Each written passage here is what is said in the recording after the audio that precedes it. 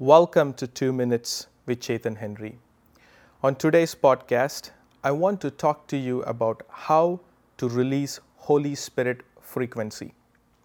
This morning, I had to call a particular banking institution, and there was something that they had to accomplish on my behalf, which was withheld since a month. Previously, when I had called them, they were unable to help me because they were not able to connect the dots or understand the transactions which they were handling, and maybe somebody missed on their side. So today I called back to continue on that conversation. So when I called them, they started off with the same way of interacting with me, saying that they were not able to understand what was going on and they were not able to find a solution for me. And they put me on hold for 5 to 7 minutes.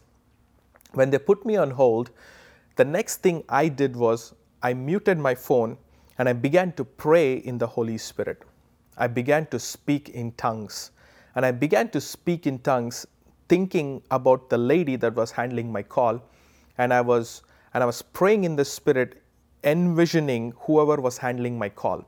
And as I began to pray in the Spirit, the Lord also dropped certain interpretations to my spirit, and I was beginning to prophetically decode what I just prayed in the Spirit. And I began to make those declarations and decrees. Now, by the end of 6th minute or so, the lady came back to me on the phone call, and she began to explain the same situation, but I noticed her attitude had completely shifted towards me. Her tone was completely different towards me.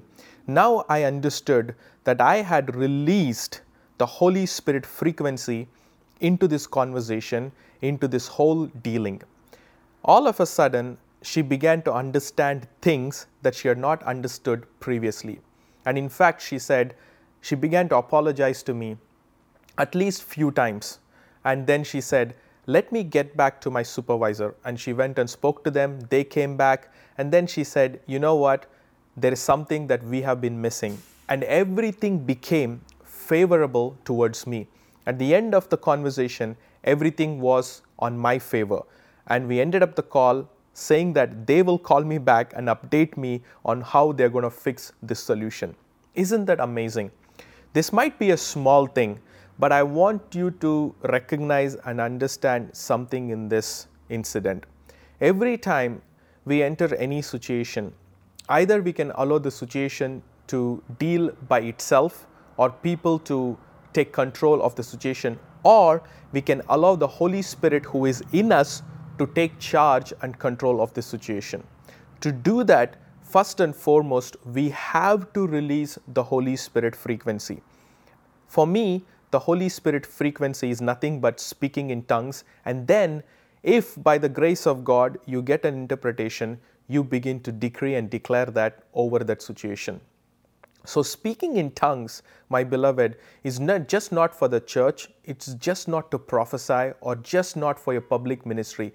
It is more to do with your daily living with God, to release answers, to release solutions into everything that you're getting into. Let me show you what Paul said in 1 Corinthians chapter 14, verse 18. This is what he said, I thank God that I speak in tongues more than all of you.